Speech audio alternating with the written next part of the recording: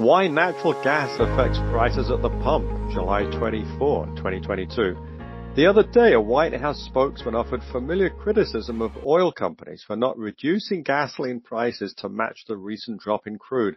It's easy to manipulate charts to make a point, and the example used in the press briefing does that. Gasoline prices have fallen recently, but is their relationship with crude oil changing? It turns out that a scatterplot of crude versus gasoline over the past 5 years can be interpreted to support the White House claim that prices at the pump haven't dropped as much as they should. Today's gasoline prices are notably off the linear regression line over the past 5 years. It's absurd to blame this on oil companies. It is a competitive market, and there have been no serious charges of collusion. So what has changed? One area is net trade.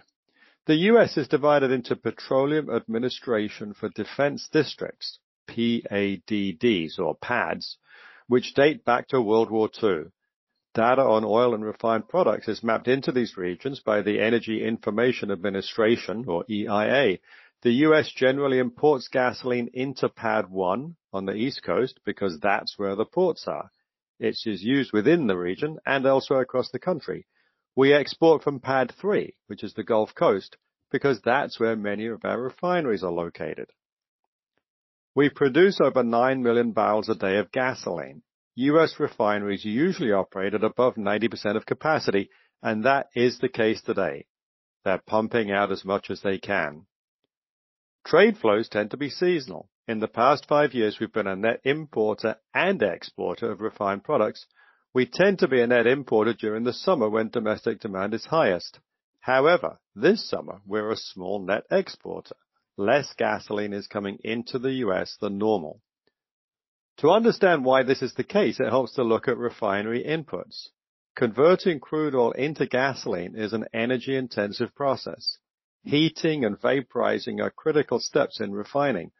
Although some refineries produce fuel gas as an output, which then powers their processes, they also use a lot of electricity, which is often generated by burning natural gas. The global market for natural gas allows for much bigger regional variations than does crude oil, which is relatively easy to transport. Natural gas moves through pipelines or, when compressed into liquefied natural gas, or LNG, by specialized ship. The facilities required both to ship LNG and receive it along with their cost mean transportation expenses figure much more prominently than for crude. Russia's invasion of Ukraine has caused big spikes in LNG prices in Europe and Asia. In energy equivalent terms, U.S. natural gas costs around a quarter as much as a barrel of crude, whereas Europe and Asian prices are around 2 times as much. In other words, 8 times the U.S. equivalent price.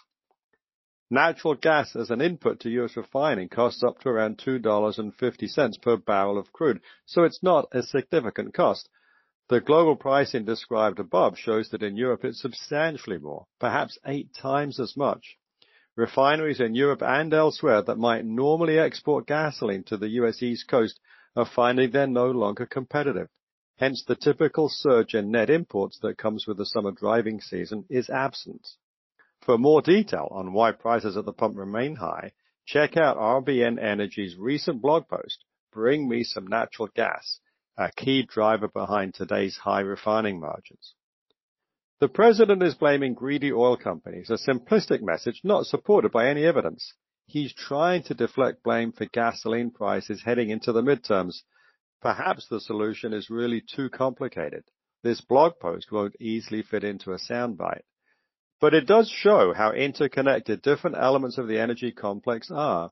In the U.S., we're fortunate to have relatively cheap natural gas, despite the administration's vilification of anything fossil fuel related. Russia's invasion is partly to blame, although the European natural gas prices are the cause, along with higher crude. EQT Corporation, a natural gas producer, released a survey showing that nearly 70% of voters support increasing natural gas production. The support was bipartisan.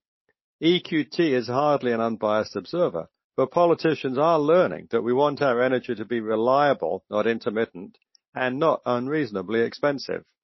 The White House promises good-paying jobs and energy security. So far, there's not an example to emulate. The truth is that transitioning to a low-carbon economy will be hugely expensive and disruptive. Because it's not sold honestly, support is thin. Inflation in food and energy is the more immediate problem facing most people, and today's climate policies are partly to blame. Natural gas is vital to today's energy supply and will be crucial to any thoughtful path forward.